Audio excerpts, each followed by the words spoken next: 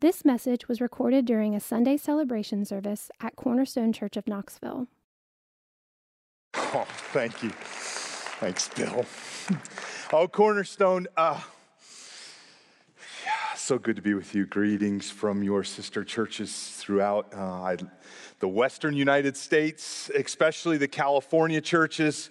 We rejoice every time we hear a report of what God is doing here in Knoxville. Thanks as well for receiving all of our refugees from the Bear Republic during COVID, fleeing the tyranny of sunshine and the Pacific Coast. Oh, how much can a brother really endure? I'll be back in Los Angeles this afternoon. Please pray for me. Oh, kidding aside, thanks. Well, if I could just say from all the denominations leaders, and particularly the leadership team of Sovereign Grace Churches, just extend our deep, profound gratitude for your partnership in the gospel. We count you and your pastors and leaders, we really do, as some of the finest on the planet. You got it going on. This has been such a great trip. Thanks for sharing Andrew and Lauren Maples with me and your granddaughter. Thanks for inspiring us to reach the college campuses, to invest in young leaders. Tommy Hill is here, a member of the leadership team who travels all over the world helping local churches how to be good stewards of our finances, including our local church in Orange, California. And most of all, Pastor Bill. Bill, listen, from all the young guys like me and myself who need old guys like Bill to coach and mentor and teach, model what it looks like to be a faithful, courageous, joyful, generous, ordinary pastor. Thanks for sharing him with us. I'm not qualified to tell Bill what to do, and I've tried. He doesn't listen to me anyways. But I think the world of him, and I'm praying. I know you're praying, but join me in praying. I think Bill's future may be more fruitful than the past. I was standing there this morning just wondering, how can I get 10 more of young guys like me? Don't let my beard fool you. I'm 27. No, I'm joking. Find a bunch of guys to spend time with Bill. So thanks for, I feel like my heart grew 3 times larger this week just because I got to share a little bit of you. So thank you. If you turn with me in your Bibles to 2 Corinthians chapter 5. 2 Corinthians chapter 5. This morning I want to consider a familiar passage with you. Nothing new or novel. The Apostle Paul defending his apostleship, explaining to the earliest church what it is that God has commissioned him to do, what he was doing, and by implication, what we are to do as well. And I want you to watch as we read it here in a moment. As we read the text. Look out for all the therefores. This is an interesting text. All the therefores. There are more therefores per square inch right here in our passage than the rest of the entire book, both letters to the Corinthians. This is one of those, what's the meaning of my life kind of passages. You can use it as your therefore. Paul's apology, his argument for why he's an apostle, that serves doubly as our commission as Christians and a church like Cornerstone. So, would you look with me? 2 Corinthians chapter 5, I'm going to begin in verse 11. Translator heading reads appropriately, the ministry of reconciliation, verse 11. I'll read them, pray. Paul writes, verse 11, therefore, knowing the fear of the Lord, we persuade others. But what we are is known to God, and I hope it is known also to your conscience. We are not commending ourselves to you again, but giving you cause to boast about us, so that you may be able to answer those who boast about outward appearances and not about what's in the heart. Verse 13. For if we are beside ourselves, it is for God. If we are in our right mind, it is for you. For the love of Christ controls us. Because we have concluded this, that one has died for all, therefore all have died, and he died for all, that those who live may not no longer live for themselves, but for him who for their sake died and was raised. Verse 16, from now on, therefore, we regard no one according to the flesh. Even though we once regarded Christ according to the flesh, we regard him thus no longer. Therefore, if anyone is in Christ, he is a new creation. The old has passed away. Behold, the new has come. All this is from God, who through Christ reconciled us to himself and gave us the ministry of reconciliation. Therefore,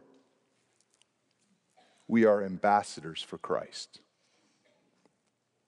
God making his appeal through us. We implore you, on behalf of Christ, be reconciled to God. For our sake, he, Jesus, was for he, the Father, made him, the Son, to be sin who knew no sin, so that in him, the Son, we might become the righteousness of God. Very words of God, would you join me in a brief prayer? Father, help us. Take these words and with your Spirit, change us. Open our eyes. Don't let us leave here the same way we arrived. Help me serve friends. Glorify your Son, we pray, in Jesus' name. Amen. Amen. Okay. America, if you haven't noticed, America is bored. We're bored.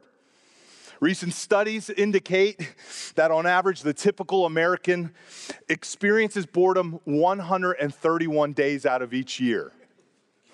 I don't know who they are, but they're out there. Scientists have begun studying this because they already know how bad boredom is for us and for our society. And if you're wondering how they measure boredom, well, let me tell you how funny it is. This is how they measure boredom. One prominent researcher shows people a video clip that he calls the most boring video ever, designed to bore most people, he says, to tears. Listen, this is the video.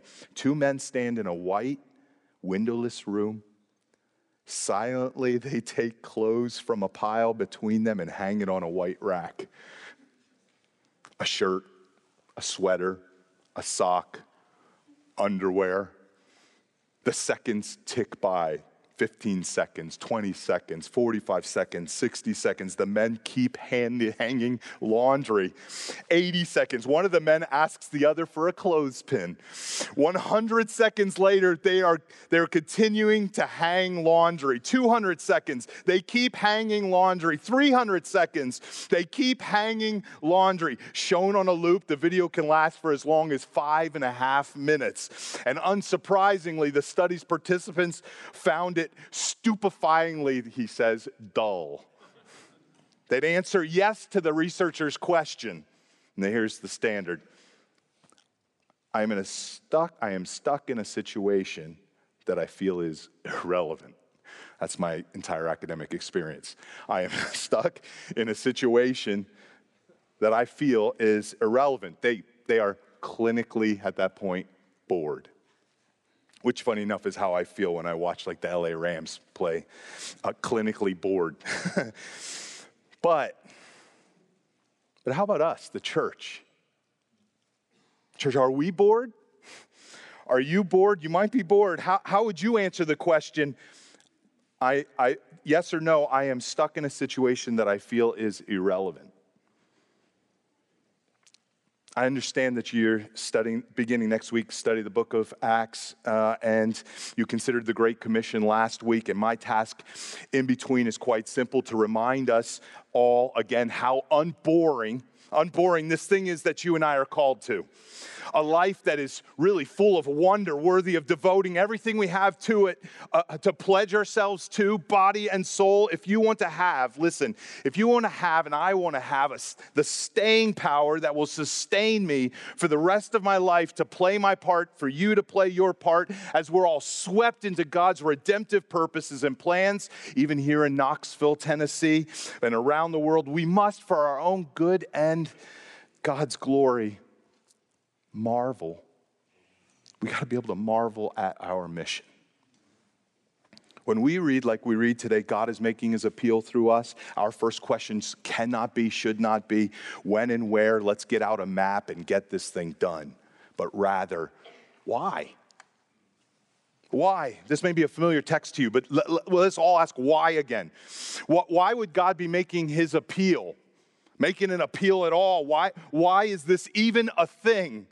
Why would God be making an appeal and still saving people? This is the marvelous part of God's mission. This is the marvelous part that is so often overlooked. God making his appeal to sinful men through sinful men and women and children like you and I. Forgiveness for every sin. That's the mission we're on. Salvation for everyone who will receive and believe the Son, relenting then and repenting, experiencing the beginnings of the new creation and the created order, and then joining us, you, Cornerstone, and Sovereign Grace Church of Orange, in marveling at this all over again like a video loop, that this is even a thing at all. The marvelous mission of God. Look with me again. I want to ask 3 questions this morning. They're questions right out of the text, beginning with verse 11. The first of the 3 questions, number 1, why would God persuade? Why is God persuading? Verse 11. Therefore, knowing the fear of the Lord, we persuade others. Stop right there. This is interesting business that the Apostle Paul is conducting. For on one hand, he is in no way communicating, he's no way communicating that he's attempting to impress the Corinthians or sell them on something with a slick presentation and an innovative argument. No, quite the opposite. That's why this text is here in the first place. He is contrasting himself with the other so-called super apostles of the time, which the Corinthians had been wowed by and attracted to. That's why he continues in the middle of verse 11. But what we know is not what we are is known to God. We're persuading, but what we are is known to God, and I hope it is known also to your conscience. Not your expectations, not your standards, but internally, spiritually, as we're discerning in our hearts the power of God at work through the plain preaching of Christ and Christ crucified is being authenticated. That's what Paul's saying. We're persuading, but it's being authenticated in our hearts as we're watching. Verse 12 again. We're not commending ourselves to you, Paul writes, even though he's persuading, but giving you cause to boast about us. Stop there again. Boast about us. That's more like, listen, this is what's going on, more like boasting about the work of God through Paul and his associates, in spite of Paul and his associates. The Corinthians, Paul is saying, if they were honest and they thought about it for just a moment, would admit, as he explained himself in the last chapter, chapter 4, this is how Paul sees himself, they would be honest and say the same, but we have this treasure in jars of clay, speaking of themselves, and you, Cornerstone, as well, to show that the surpassing power belongs to God and not to us. Or I love how one scholar translates that verse. He says, we have been made a theater show for the world. We have been made a theater show for the world. Verse 12, we are not commending ourselves to you again, verse 12, but giving you cause to boast about us, so that you may be able to answer those who boast about outward appearances and not about what's in the heart. Verse 13, for if we're beside ourselves, here's Paul's approach, it's for God. If we are in our right mind, it's for you. Paul is persuading. But in his persuading, he is trusting not in his power of persuasion, but in the Lord's, which then begs the question. If God is able to save, and he is, and you catch that in the little phrase, knowing the fear of the Lord, knowing that God is sovereign and does whatever he pleases, and this surely extends to his mission to ransom people, right, from every nation for his son and for his good pleasure. If that's the case, and it is, then why is he persuading it all when he could simply decree? He could simply decree. He could just do it unilaterally. He doesn't have to ask us. This is the greater glory and what causes us to marvel at this mission. He creates us, we reject him. And he doesn't simply then just flip over the game board and shake all the pieces and reset everything. He sets out, he sets out to win us. That's what we're hearing and seeing here. He sets out to win us like a bridegroom wins his bride. All of his powers engaging all of us, head, heart, soul. Here's an author, Richard Phillips. This is what he says. He writes, this irresistible persuasion glorifies the entire Trinity by proving how intimately involved God is in every conversion. It reminds us, this irresistible persuasion. It reminds us that when we speak about God's grace, we do not mean that God sits afar, but rather God places his holy hands on our filthy hearts. With more personal contact, he writes, than any surgeon uses in operating on our bodies. God is intimately involved in saving our soul. And he writes, how sublime beyond words it is to realize that the transcendent, majestic God takes such a personal interest in every sinner who comes to faith in Christ, far from being a nameless number in a vast crowd. Every believer has been personally ministered by God's overwhelming grace. God could just drop the hammer and save some. Decree saving grace. But instead, he's wooing. He's wooing. Why? Have you considered this? Why would God persuade us when he's sovereign? Has no rival. You're no competition for him. Californians are no competition for him because this is why, because it's in the tension of his sovereignty and our responsibility, human responsibility, which demonstrates our dignity and reveals his glory as he persuades us.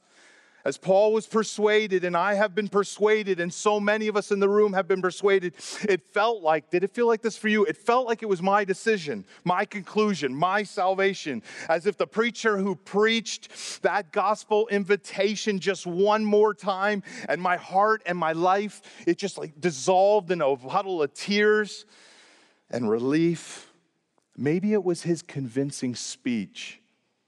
It's actually a Halloween outreach. A guy came out of a coffin, scared us all. I was in high school, voted most likely to go to jail. But no, not in the end. This is what's marvelous. We persuade, that's our calling and commission, every one of us, because it is in us as instruments of his grace that he persuades and then conquers for his greater glory. What a marvelous design. He woos us. That's not boring. We're being wooed. But number two, second question that arises. Why would God love? Why would God love? Look again, verse 14 and following. For the love of Christ controls us, Paul writes, because we have concluded this, that one has died for all, therefore all have died, and he died for all, that those who live might no longer live for themselves, but for him who for their sake died and was raised. Please notice Paul's explanation for why he is being poured out like a drink offering. He says, why does he do what he does? Why does he live like he lives and lives for? It's not located in the object of his intended hearers and receivers, those that he is persuading. He doesn't say, for the love of you, the Corinthians controls us. Or for you, the love of Knoxville controls you. Or for me, as much as I love Californians, And for their sake and by grace enduring in endless summers and cool breezes of sunshine. He doesn't say for the love of Knoxville controls Cornerstone. This is way better. Way better. Listen, marvel at your mission. It's not even that Paul loves Jesus so much that he is willing to persuade others. It's that God loved him in the first place. God loves us in the first. Why would he love? It's because it's who he is. Michael Reeves has an excellent book on delighting in the Trinity. He writes in comparing our God with all the other so-called gods. Here's what he says. Here is a God who is not essentially lonely. Here is a God who is not essentially lonely. Or fill in the blank, bored. Looking for something to do, a hobby. Here's a God who is not essentially lonely, but who has been loving, who's been loving for all eternity as the Father has loved the Son in the Spirit. Loving others is not a strange or novel thing for God at all. He writes, it's at the root of who he is. How marvelous. That's the kind of things that will fuel your motivation for a lifetime of evangelism and to make us evangelists and church planting churches and parenting and small groups, community groups, and being present in the lives of our neighbors who don't respect us and we don't have time for them. They don't respect you. They don't respect your faith and they're perishing. But he loves. He loves, not because we're lovely or they're lovely, but even while we were all yet his enemies, our Savior considered his saving us his delight, his joy. As the writer of Hebrews exhorts, let us run with endurance the race that is set before us. Look into Jesus, the founder and perfecter of our faith, who for the joy that was set before him, that's this, endured the cross. There's the Great Commission statement. Again, it's everywhere in your Bible because your Bible is a mission book. The story of how God's saving the world. The writer of Hebrews says, who for the joy that was set before him endured the cross, despising the shame, and is seated at the right hand of the throne of God. Verse 14, look back at our text. Here it is. For the love of Christ controls us, because we have concluded this, that one has died for all, therefore all have died, and he died for all, that those who live might no longer live for themselves, but for him who for their sake died and was raised. Let me suggest right here that this might be the missing factor in the life of a believer who finds it hard to make everyday, plain, ordinary decisions to be a persuasion for the lost. There it is. As one author put it, the root cause of our lack of engagement in God's mission is not a missions problem, but a gospel problem. We demonstrate our inaction by our inaction that we are no longer marveling at grace. We are unaffected by the beauty of what God has done for us in Christ. And so we live for something else. We look for another goal to keep us from growing bored. And we feel stuck in a situation that feels irrelevant. But not for Paul. May it not be for me or you. By this we know love, that he laid down his life for us. That's a mission statement. Want to be a pastor, want to be a church planter, want to be a deacon, want to be an evangelist, or a parent that raises children that will trust in Christ, or someone who loves their neighbors in relative obscurity with no fanfare. No one's ever going to know what you did in Knoxville. Fill up on the mystery so long hidden but now revealed. God the Father, Son, and Holy Spirit in perfect harmony, loving one another from before all eternity, has come to us in the person of Jesus Christ, who agreed with the Father to enter our dark world, live for us, die for us, and be raised out of the grave for us, that he might demonstrate his love for us and save us and redeem us and reconcile us and invite him into his world. As Jonathan Edwards, an old Puritan, so eloquently preached so many years ago, his world, there is in heaven this fountain of love. This eternal 3-in-1 set open without any obstacle to hinder access to it. He writes there, he's preached, there in heaven, this glorious God is manifest and shines forth in full glory in beams of love. There is a fountain.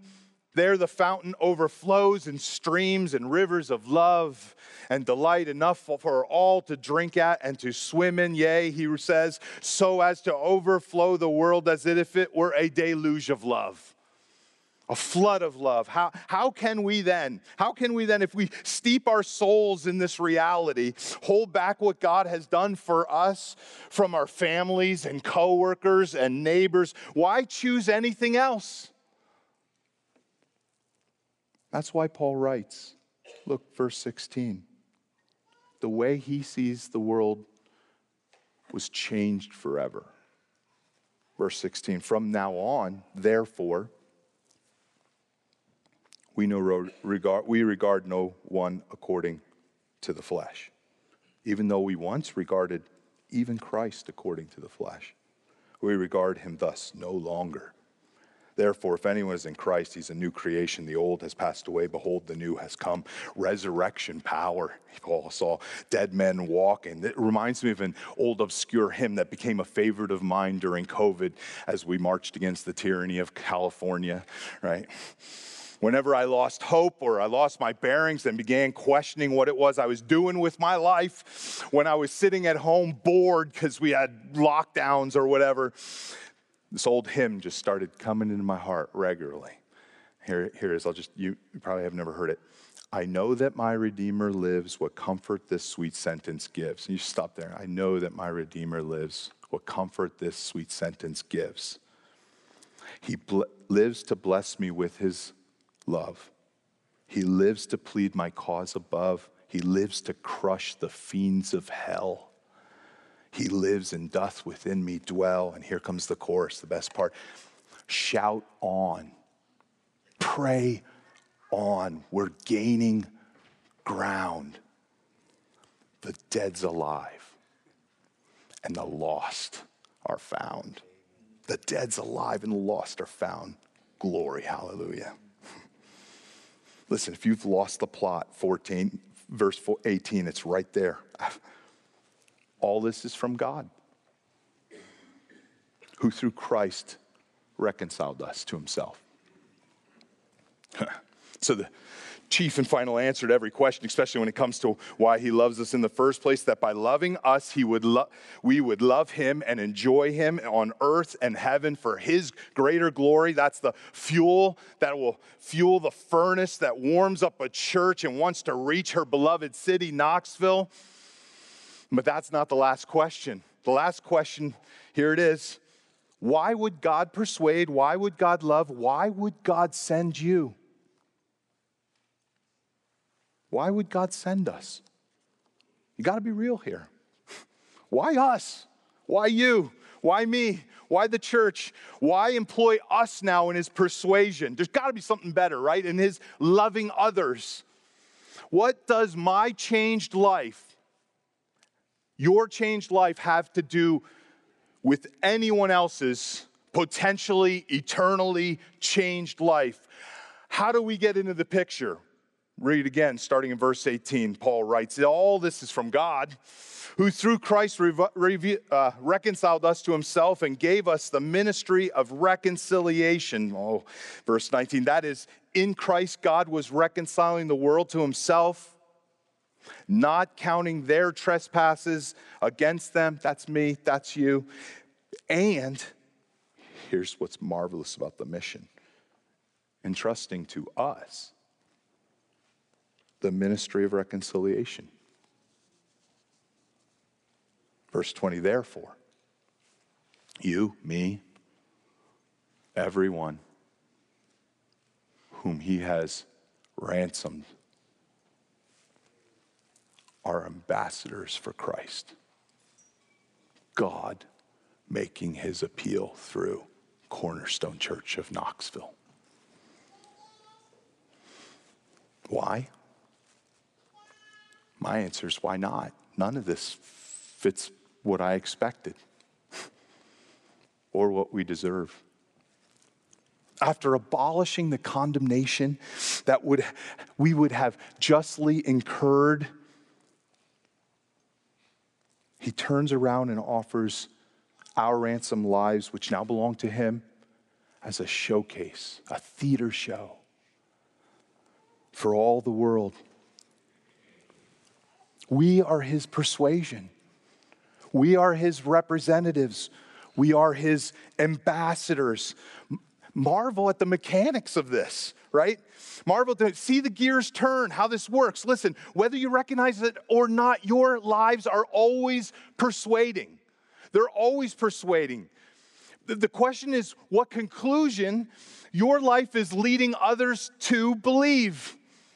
What conclusion is being drawn as by your family, your children, your wife, your husband, your friends, your neighbors, coworkers, you're still in school, classmates, the church, as they watch you, as God makes his appeal through you. Here's how Charles Hodge, an old theologian, this is what he calls the ministry of an ambassador. He says, an ambassador is at once a messenger and a representative. It's not just what we say, it is who we are. He does not speak in his own name. We don't speak in our own name. This isn't about me. He does not speak in his own authority. This isn't our authority. What he communicates is not his opinions or demands, but simply, what does the ministry of an ambassador look like? Simply what he has been told or commissioned to say. His message derives no part of its importance from the trustworthiness of the ambassador himself. But at the same time, he's more than a mere messenger. He represents the sovereign. He speaks with authority as accredited in the name of his master. Listen, people are starving for what you have. They're starving for the awe of God. They're bored. They're fidgeting. They're restless. Most don't even realize it, of course. They think they're starving for more of something, success or money or excitement or just acceptance. You name it, and you have found yourself in this generation, in this place, in this city, in this church, at such a time as this, not as a coincidence, the same for your sister churches in California, here for Knoxville, before we come and move here too. You are not ultimately a husband or a wife. You're not ultimately a mother or a father, or you're not single or married or widowed or divorced. You're not defined by how you look, by what you wear, by what you do for a living, by how much you make, by where you live, by who you cheer for. Your identity is not found in your gender, your ethnicity, your socioeconomic status. You are not defined by your past as an addict or an alcoholic or a victim of abuse or other sins by this or any way. You are not what your counselor says that you are. Your genetic makeup or your past history. You're not what your supervisor says that you are because of your present performance. You're not what your parents, that's dangerous, what your parents and teachers might tell you that you're based according to your potential future. No, you are in Christ. Christ is in you. He is your identity. Don't let the world steal that away from you. Christ in you, Paul says. Christ in you now. Christ in you forever. This is our identity.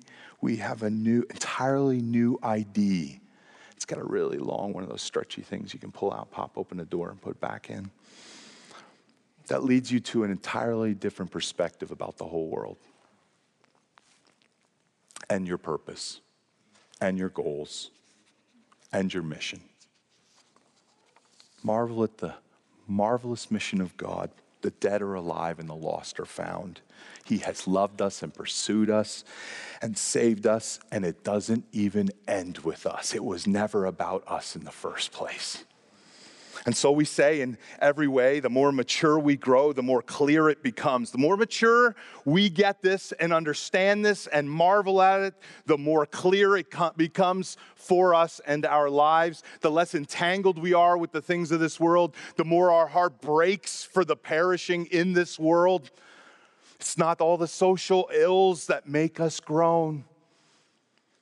It's not the loneliness that makes you groan and see this world through blue-colored lenses, the brokenness, the sickness, the abuse, the wars, the hate. No, although they're all there and they are all heartbreaking, we no longer see people.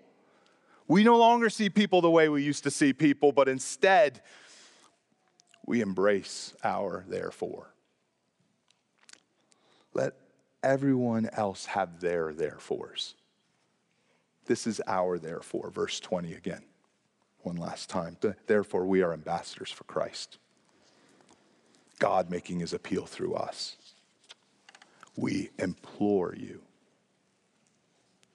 on behalf of Christ. You do this everywhere you go in Knoxville.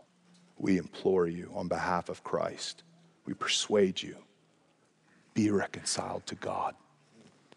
Be reconciled to God. For our sake, the Father made Jesus to be sin who knew no sin, so that in him we might become the righteousness of God. Don't let anyone keep you from the offer of forgiveness for every wrong you have ever done, every evil deed, every consequence, all the shame, all the guilt. You can exchange all of it for his sinless life. Today, that offer stands for all of us. I'm taking it again today. Believe, confess, come out of the shadows and allow him to wash you as he has so many others, white as snow. If you think you can fix it, you're almost there. I love that testimony this morning. I can't remember your name, but that was so sweet to hear. I'm almost a Christian. Oh, it doesn't work like that. I thought I could fix myself. I did. But we can't. We need a Savior. And his name is Jesus. This is why you Cornerstone, and you are this. And your example is compelling. It causes me want to do this all the more. You're not stuck in a situation that is irrelevant. You're not stuck in a situation that is irrelevant. You live here to say with everything God has given you, be reconciled to God. Yes. Can I pray for you? Father, why would you save us? Why would you save us? Why would you love us? We confess we were running the other direction when you tripped us up and sent us going the opposite. And now our lives are marked by your grace and mercy and love forever. And we rejoice. May Cornerstone Church of Knoxville, may they be your ambassadors for your Son here in Knoxville, reaping the fruit of your Son's victory on the cross, we pray in Jesus' name. Amen. Amen. Amen. Thank you. You've been listening to a message recorded during a Sunday celebration service at Cornerstone Church of Knoxville. To find out more about Cornerstone Church of Knoxville, visit us at www.cornerstonechurchofknoxville.com or call our church office at 865-694-4356. We'd love to have you join us in our mission to treasure, grow in, and proclaim the gospel of Jesus Christ.